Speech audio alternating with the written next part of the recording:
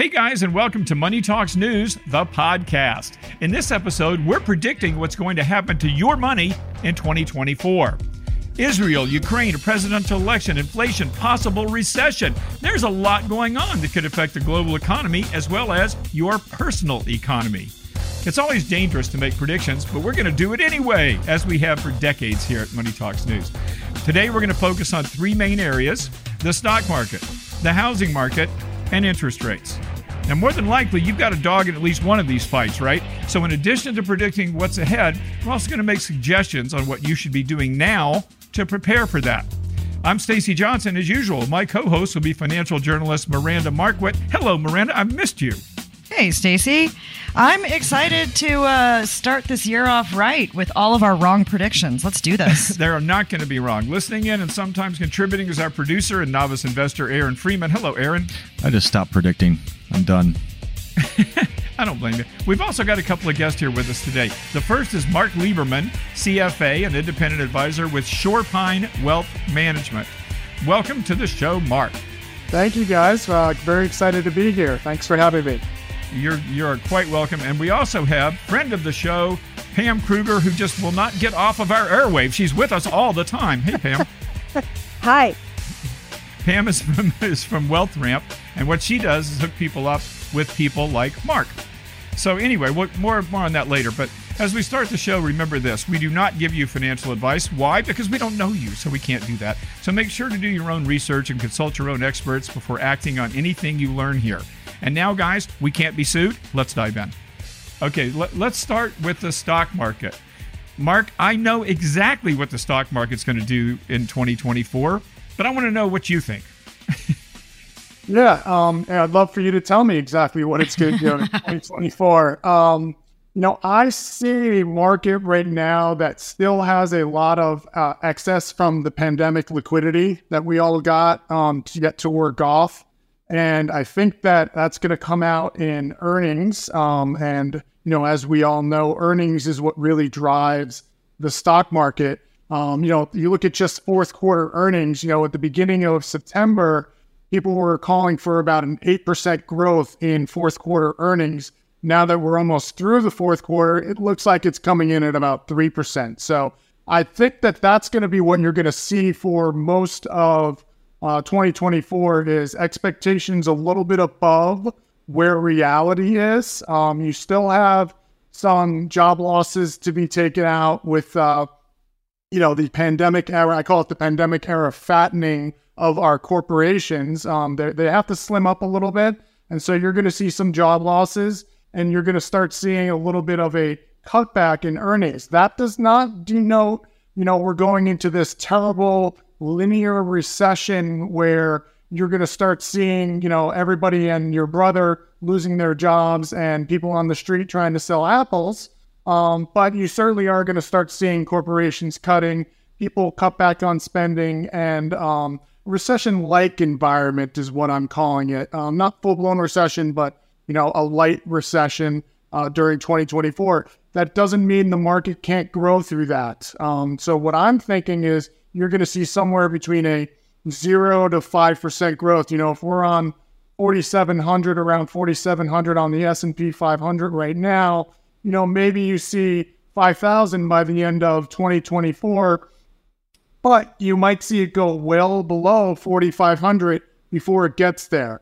So volatility, a lot of excesses still to work off, but corporations are strong. The Magnificent Seven stocks have wonderful balance sheets, and I think the U.S. economy can weather the storm, whatever that storm may be.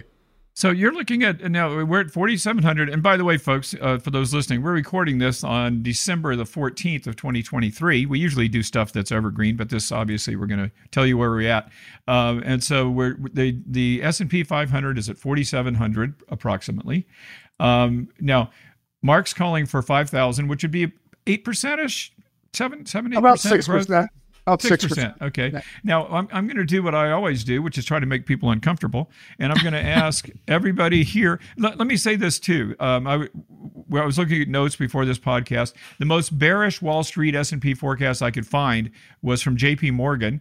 And they said end of 24, it's 4,200 on the S&P 500. That's 300 points less than we are right now in December of 2023.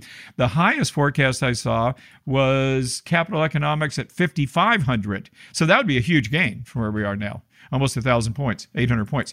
So now let's go around and talk to our panelists, and everybody's going to take a stab at where they think that the S&P 500 is going to be on December 31st, 2024. Aaron, we're going to go alphabetically. All right. You've got two A's at the first beginning of your name. I actually just recently watched Jamie Dimon, so I think I'm going to go with him because this guy, banks the world, and he's got some insights. So I'm going with him, 42. Oh, okay. Now, you don't have to pick one of these two things. You can pick anything in between, too. But you think the market's going to fall this year? Yeah. Okay. To me, Magnificent Seven here, the only thing that's held it up. And now I noticed today, if you look at the heat map of the stock market, the Magnificent Seven are down, and now all the other little guys are green. So everybody's just playing a game. Okay. Aaron's not a big stock guy. I'm so impressed. Okay, Miranda, you're next alphabetically. Where's the market going to end up? So, I'm not gonna. Well, gosh, I hate this because the thing is, we've been kind of due for a better correction. I don't really count the 2020 stuff due to COVID as a true correction for the market or a true crash for the market because it was over pretty quick. It was kind of a blippy blip, and then, and 2022 was a little bit bleak. 2022 was a little bit bleak, but here's the thing. So as of December 11th, the S&P 500 was up right around 20% on the year. And if you look historically speaking, the year before an election year is the S&P 500 has usually a 17% average gain in the year prior to an election. And that's according to U.S. News and World Report. And then they're also saying that since 1952, during a U.S. presidential election year, you're seeing a 7% gain in the market. So, so you're looking at this, you're going, okay, so if we go with historical predictions, then we should be seeing a gain in the market. But also if we're looking at the fact that, we've been due for a real crash, I personally think, for a while, and we haven't really had a true, sustained downturn for a hot minute. But, U.S. monetary policy is entirely focused on propping up the stock market. So who knows when we'll have a downturn because even though we probably should, according to economic cycle theories, our entire monetary policy. Nobody wants to have a market crash during a presidential year, guys. Nobody wants to be responsible for that, and U.S. monetary policy often reflects that. Now, here's something I used to say when I did television news. You didn't answer my damn question. Where do you think the S&P 500 is going to brutal. I don't know. I never know because whatever I think is going to happen never does. I'm waiting for a real crash. I am waiting for this mother to drop below 4,000. Why don't you just say 4,700 and be okay? Let's say. I might jump in here, Miranda. Do it, Mark. Save me, Mark. I'm not going to save you, but to your point, I think the market agrees with your assessment that the Federal Reserve is gung-ho on keeping this market up. When the Federal Reserve came out yesterday and talked about, change one word in their statement to, now about how things are going to look, and the dot plot change to include, potentially 3 rate cuts in 2024. If you looked at the futures immediately called, and those 3 rate cuts were 75 basis points. The Fed futures immediately called for 140 basis points of rate cuts. So the market is ahead of the Fed in saying this Fed is going to do everything it takes to keep this market afloat. Yeah. By the way, let me intercede here and tell you guys a little story.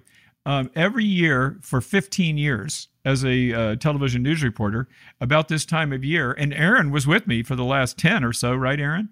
Yeah. We'd go out and stand on a street corner and stop whoever would stop and say, what do you think is going to happen to stocks, housing, and interest rates next year? We did that. I did it every year for 15 years, and Aaron and I did it together for probably 10. And just so you know, and we would also compare that with Wall Street experts, people who get paid millions of dollars to go on television and make the same predictions. Now, let me ask you guys something. Who do you think was closer, the experts or the people on the street? 100% the people on the street. The truth is, Mark, that it was both. I mean, sometimes the experts were going to be better, but I can tell you right now, if you can go on CNBC right now and you can say the stock market's going to go up 8% next year, because I'll tell you, that's exactly what experts do every single year. No exceptions. And so anyway, yeah, we have short memories. Okay, so I'll pop in really quick, and I'm going to make my answer really short. Yes. Stock market. I say up slightly, but are we talking about literally like December 31st, 2024? Because you know what's going to happen. You can't say what's it going to do next year. Well, of course it's going to be all over the map. Of course it's going to be No. Literally December 30. Was I not clear on my instructions? December 31st, 2024. December 31st. I need a number. We will reconvene only to find that I am right. The stock market will be up 5%. So that's pretty much not marginal. Far from what Mark said. A little, I agree with less that. than what Just Mark said. Slightly. There's no reason for it to be in my mind, there's no reason for it to end up in any other zone. Okay. Well, I mean, these are like milquetoast responses, but the truth is that I don't disagree with any of you guys either, though. I think that we will have a lower market in the first part of 2024, and it'll probably go back up, and be a little higher at the end of next year. But you know what? That is literally the consensus, not just among us, but among the people on TV, the prognosticators. And so, you know what? That almost guarantees you that that's not what's going to happen. We're going to be wrong. Yeah. We'll be wrong. Yeah. Well, we all know the stock market does whatever it needs to do to make the most number of people wrong. And it's been doing that forever. And it does it so well. It does do it so well. Okay. The bond market is the real interesting one for 2024. Yeah, we can divert there. Well, actually, let's do this. Let's go ahead and go through, because let's talk about interest rates, because that's kind of what influences bonds. But let's talk about interest rates. Now, what do you think is going to happen with interest rates? Let me set the stage. Right now, we are at 5. The Federal Reserve sets short-term interest rates, and right now their benchmark short-term rate is at 5.25 to 5.5%. And that's a 22-year high. Okay, now, what's going to happen next with interest rates? Are interest rates going to go up, down, or sideways next year, Mark? Yeah, so while the Federal Reserve is very cognizant of what the stock market is doing, I think they also understand very well that the real estate market really drives a large portion of our economy.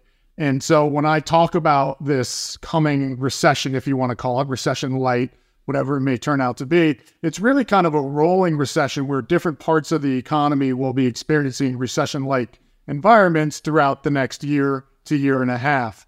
And what I'm thinking is going to happen is that, the Federal Reserve is going to bring rates back to a more normalized level once they start seeing inflation continue to tame, or at least stay. I don't think they're getting to their 2% target, but at 2.5%, they can start cutting rates, right? And putting some more liquidity back in the environment out there, so that you don't have a 30-year mortgage rate at 7.3% like you do today. At 7.3% on the mortgage rate, nothing is going to trade.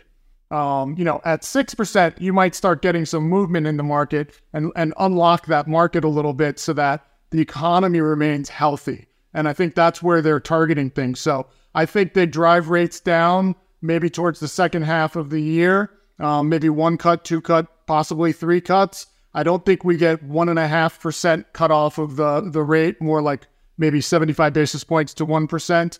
And so you're going to see rates slightly lower in the market than you see today. Okay. So let me go ahead and rephrase. Right now, let's call it 5.5% is where Fed funds rate is. Okay. At the end of next year, you're saying 4.5%, 4.75%. Somewhere around there. Sure. Okay. And that's actually what I think too, and what I'm reading.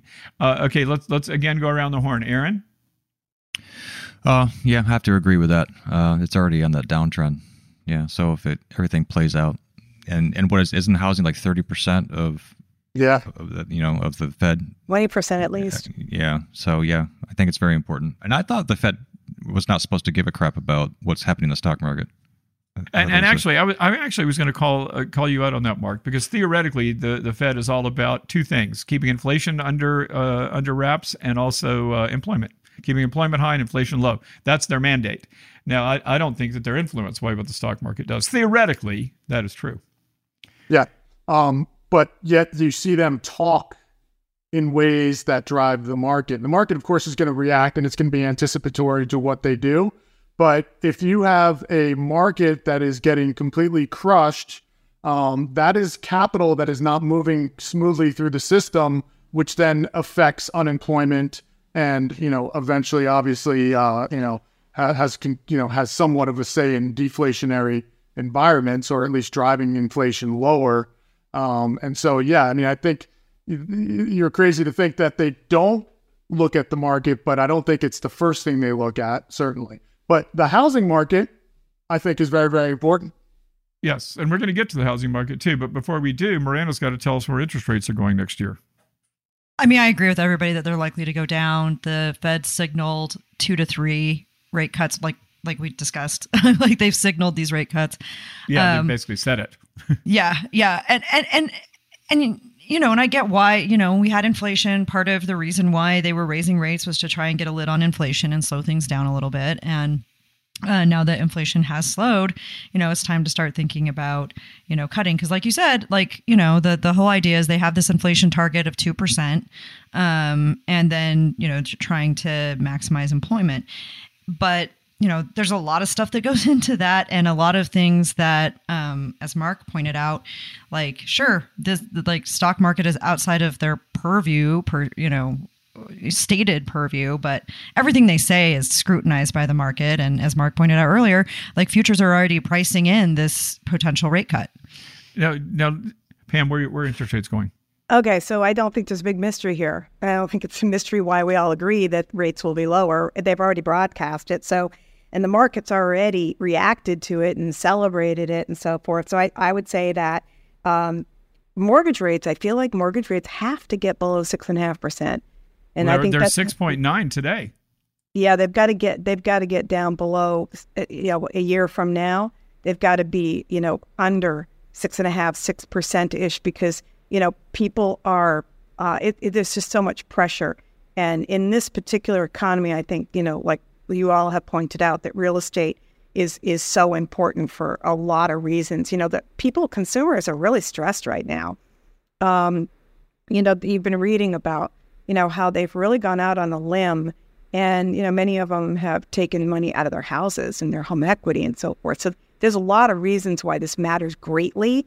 And so I think it will manifest itself. I'm not going to say it's going to be in mortgage rate. 30-year mortgage rate is going to be at 5% a year from now. I wish it would be, but it's safe to say it's got to be in that 6% zone. Yeah, I think you're right. And by the way, before we leave the topic of interest rates, 2 points I want to make for our listeners. One, although the Fed has literally said they're going to drop rates 0.5 to 0.75%, remember that the Fed has also said we are data dependent. So if things change, they'll change. So this isn't a sure thing. It never is. The second point is that going back to the stock market, the reason the Fed will drop rates is because the economy is getting softer. It's getting weaker. The unemployment rate is going to go higher. And this is why, going back to stocks, that all of us here have said that the stock market may decline in the first part of next year. That's what's going to cause the Fed to start cutting rates, and that's going to hurt stocks. And correct me, any of you, if you think I'm wrong there. No, I agree with that. I think that there needs to be something broken a little bit more. The Fed has broken the real estate market for the time being, and I think they need to break things a little bit more to get that deflationary environment. We've gotten the slowdown in inflation, but prices are still going up.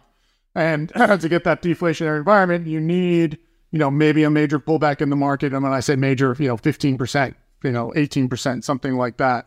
And, if you look at what expectations are right now, 2024 earnings expectations are for 12% growth.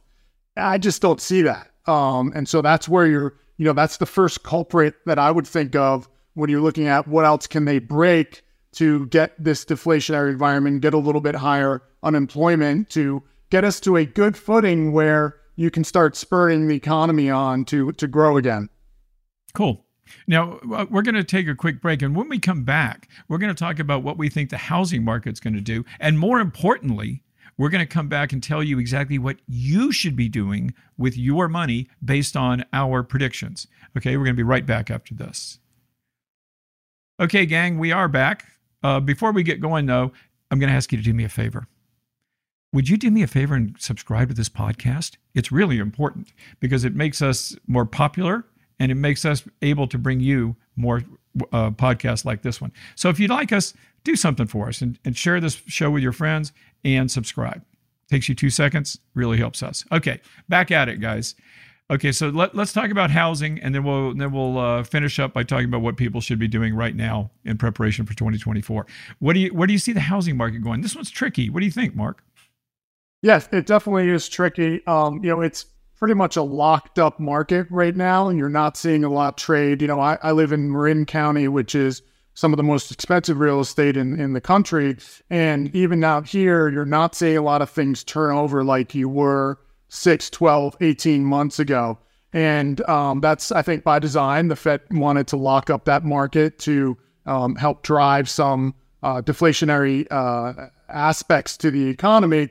That being said, if you have homes like around here, the average home's $1.5 million. Well, at $1.5 million, it was trading there when rates were at 3%, when you could get a mortgage at 3%. Well, now that a mortgage is at 6 or 7 or 7.5, I think you said 6.9 today, that house should be $1 million. And you haven't seen those prices come in yet. I've seen reductions, people knocking off 50,000, people knocking off 100,000 maybe, but you haven't seen major price reductions. So something's got to give in that market to get things to move again.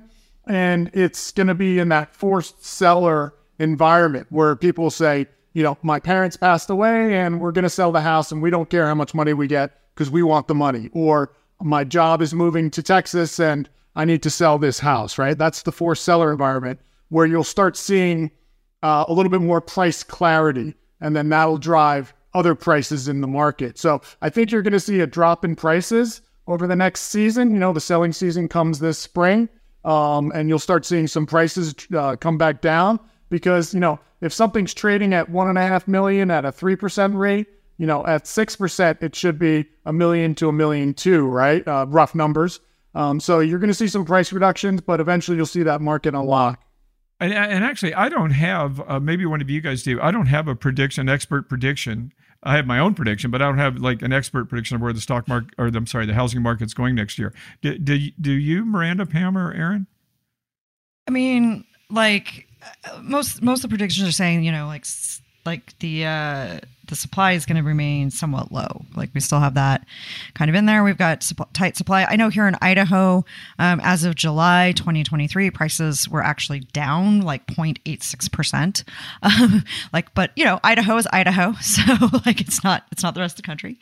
The thing that I will be interested in seeing, and I don't know where this is going to go, but I will be interested in seeing whether if mortgage rates come down and if housing becomes, home buying becomes a little bit more affordable as rates come down. But, we'll see. If the housing supply remains tight, then prices may not drop even as mortgage rates do, and it may not be as affordable as we'd like. But I want to see how it affects the rental market because, as we know, I am a renter. I am a confirmed renter. I have no interest in buying. I like my rental, and I like renting. So it'll be interesting to me to see where rental prices end up, especially in a place where I am, where we have a whole bunch of apartments being built, and how is that going to affect the rental market for people who haven't been able to buy a house in this current housing market. But if I said to you, like I said, we used to stand on a street corner and ask people this: are housing prices going to go up, down, or sideways, and by how much? What percent? What percent would you say they're going to go? And I'm talking about nationwide. Now, obviously, we all know that housing is local. But if you had to guess, and that's what these prognosticators do have to do. Nationally, will home prices be 5% higher, 5% lower, the same? What do you think, Miranda? I'm going to say they're going to drop a little bit. Let's do a 1 to 3% drop.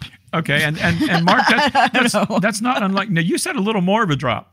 You were talking about your specific market, but if you had to say nationally, do you think we're going to see a greater than 1 or 2% drop? Is that for me? Yes, that was for you. Yeah.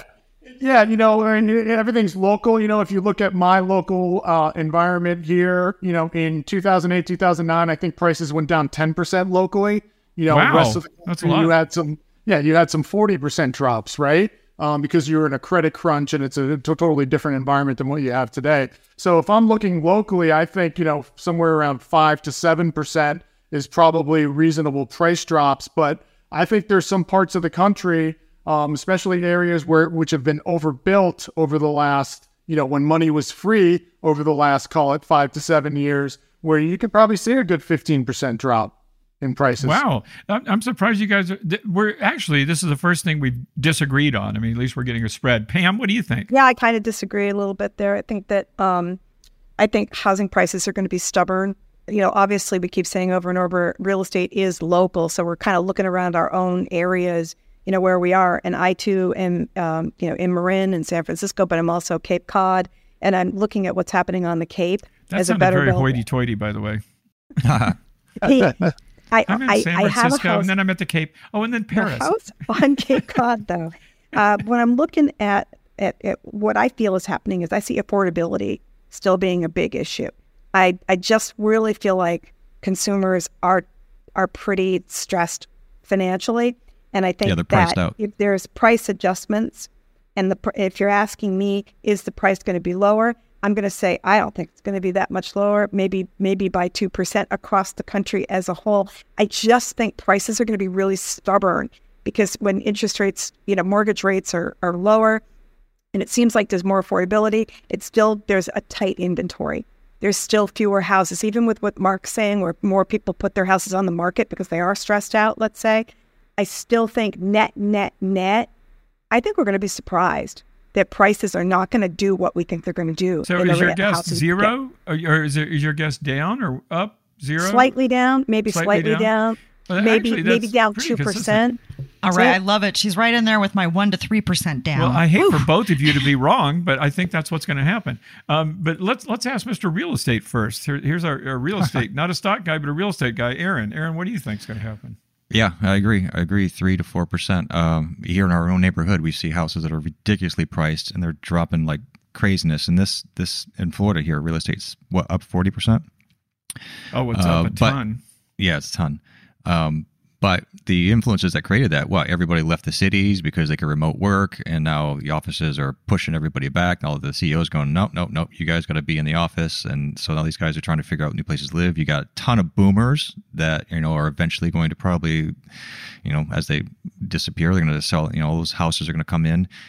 We're not building homes fast enough. We've got people like me. And we don't, and one thing, let me pop in with one thing we didn't even touch on, inflation.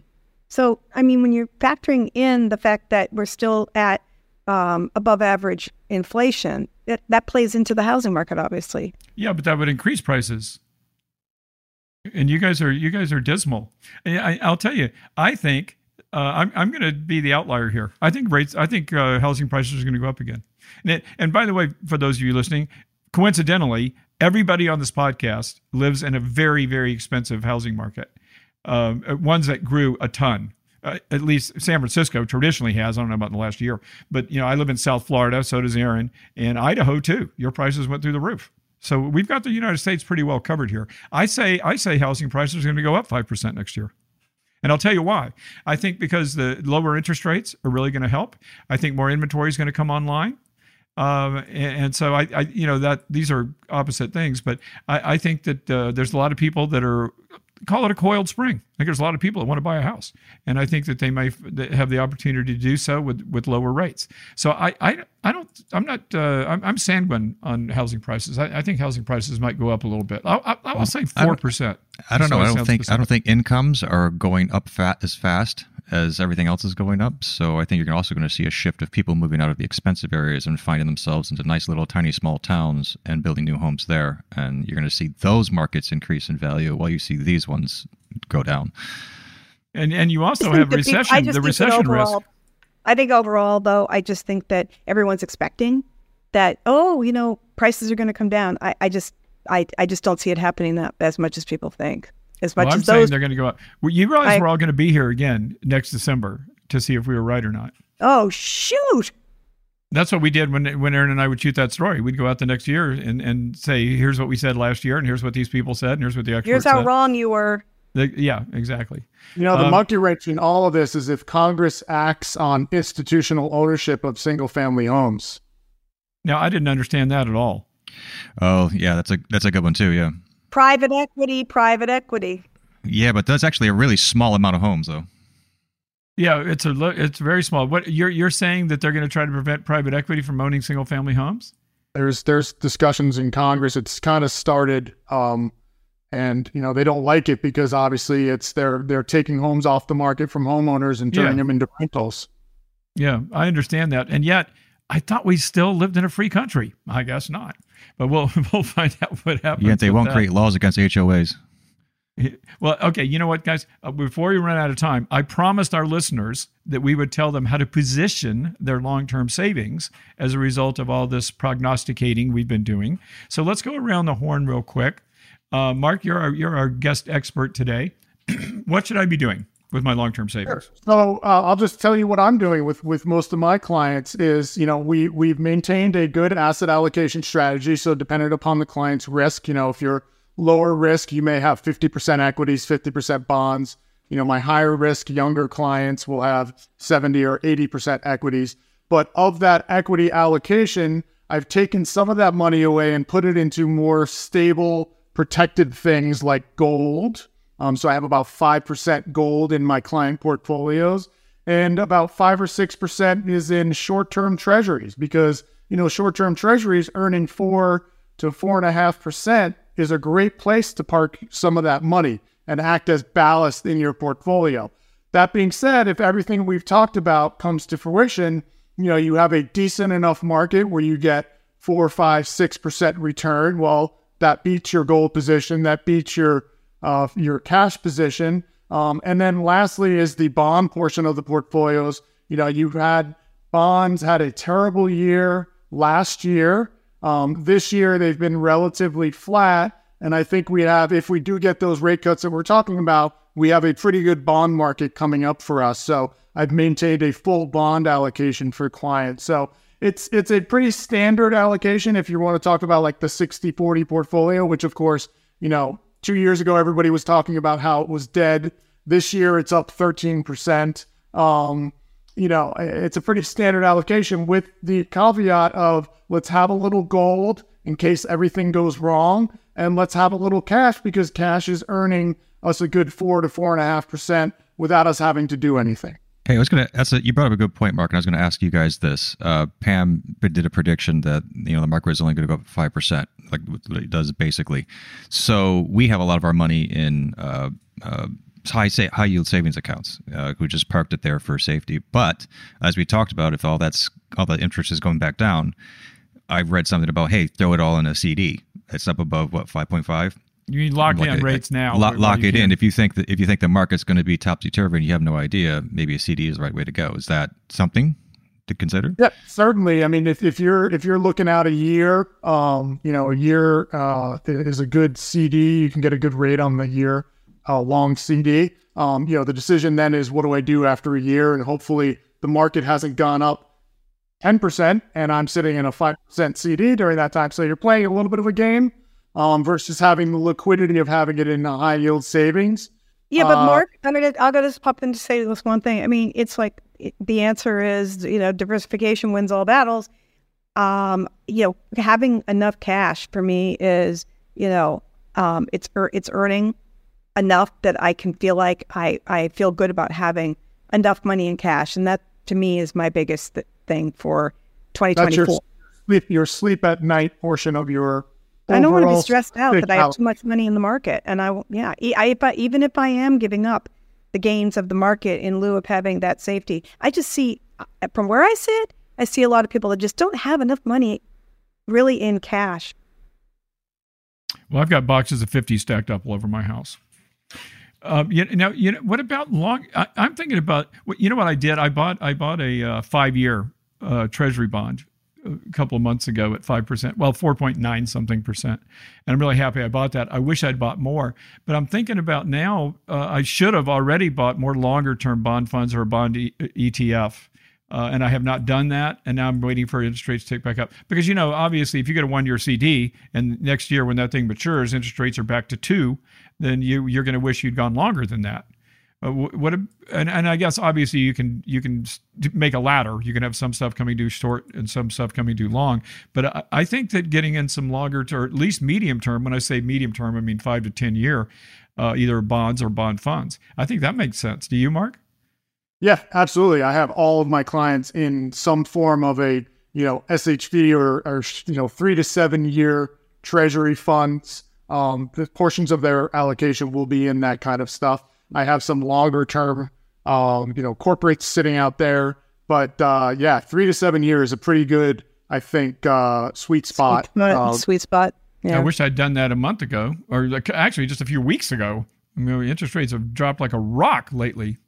But anyway, and Miranda, let me see if I can guess what you're going to do. Let's do this. Let's do it. You're going to put some money in an S&P 500 index fund every month, and you're not going to worry about it. That is correct. We've worked together before, folks. Yeah. I'm very boring and a very simple person. So you're not boring. Yeah. That's for sure. But no, I'm going to keep. So I have my regular dollar cost averaging plan, and I'm going to keep sticking with that dollar cost averaging plan. Now, I have done in a couple of my accounts, as we know, that I do enjoy using a bucket strategy to some degree. And so, especially for my son's 529, I've been using that bucket strategy to make sure that I move a portion of that, the portion that I think I'm going to need in the next 2 years, into cash, so that it's there, it's ready. I've captured some gains on it in that 529, but the cash is there, and I don't have to sell things at a loss if the market drops, and so to help pay for my son's school. And so I kind of use that bucket strategy to look at different things, like in my travel fund or in other areas of my life where I'm like, okay, I know I'm going to need some of this money coming up soon, so let's capture some gains. Let's move that into cash instruments, so that we can, and cash-like things, so that it's there, and I'm not selling things if I and if I do have to sell stuff at a loss later, congratulations on that tax deduction. So but yeah, so yeah, I'm pretty simple and pretty boring about stuff, and I'm gonna just I'll stick with my long-term dollar cost averaging strategy for my long-term stuff, and then I have a few accounts where I go ahead and use that bucketing strategy. So really no change based on anything that's in the wind. Now, let's talk to Bicoastal Pam. Pam with a house in San Francisco and the Cape. What are you doing? What are you doing with your long-term savings? My advice to myself is the same advice I would say for anybody, is diversification. I said that earlier. I say it to myself all the time. Diversification wins all battles. And I constantly remind myself to that. And asset allocation does matter. So paying attention is the perennial advice year over year over year. Especially for next year, I just feel like, who you are. Either you have enough in cash or you don't. But, don't feel like you have to move everything back into the market. Just make sure that you're really well positioned, because throughout the year, as we've talked about, the market's likely to, it's not just going to be a, straight line up, ending the year up, say 5% or whatever it's going to be. It's got to be up and down. And I just think that it's just, making sure that you've got enough money in cash is what I'm focused on for 24. Awesome. Well, we do have to close the podcast, but I want to remind you folks that are listening that we have a consensus on almost all this stuff. So you can almost bet that is not what is going to happen. Do the opposite of what we're saying, and you'll probably be better off. Yeah, what about the old adage, be fearful when everybody's greedy and be greedy when everybody's fearful? Is that in play right now? I've made a lot of money doing that. Yep, it does always work, and always be in the market. You know, when I was really afraid of the stock market in 2023, and I learned that I'm often wrong about that. So I just left everything alone. Stay invested. Yep. Yeah. Made a ton of money. Okay, we are out of time, folks, but we are never out of topic. Dig a little deeper. You're going to find links to lots more info in our show notes. And remember, if your goal is to make more, to spend less, to retire rich, well, your online home is moneytalksnews.com. And don't forget to check out Miranda's online home as well. That is Miranda Marquit, MARQUIT.com. And of course, you want to visit Pam at her website. That is wealthramp.com. And Mark, you're going to have to, it's not in my script. Tell me your website. Yeah, you can come visit me at shorepinewealth.com. Shorepinewealth.com. And you'll find him on Wealth Ramp. Yes. Listen to you, shamelessly plugging. Okay. If you've got a question, comment, or topic you'd like to suggest, tell us about it. You can email us at hello@moneytalksnews.com. And let me repeat what I said at the break. If you like us, show us. Subscribe to our podcast. Tell your friends. Really helps us. I am Stacy Johnson. I'm Miranda Marquit. Making it rain, Aaron Freeman. And Pam and Mark, we sure appreciate y'all's time, and we look forward counting the minutes until you're back on our podcast again. Thanks for hanging out with us, everybody. Bye, We're going to see guys. you right here next time.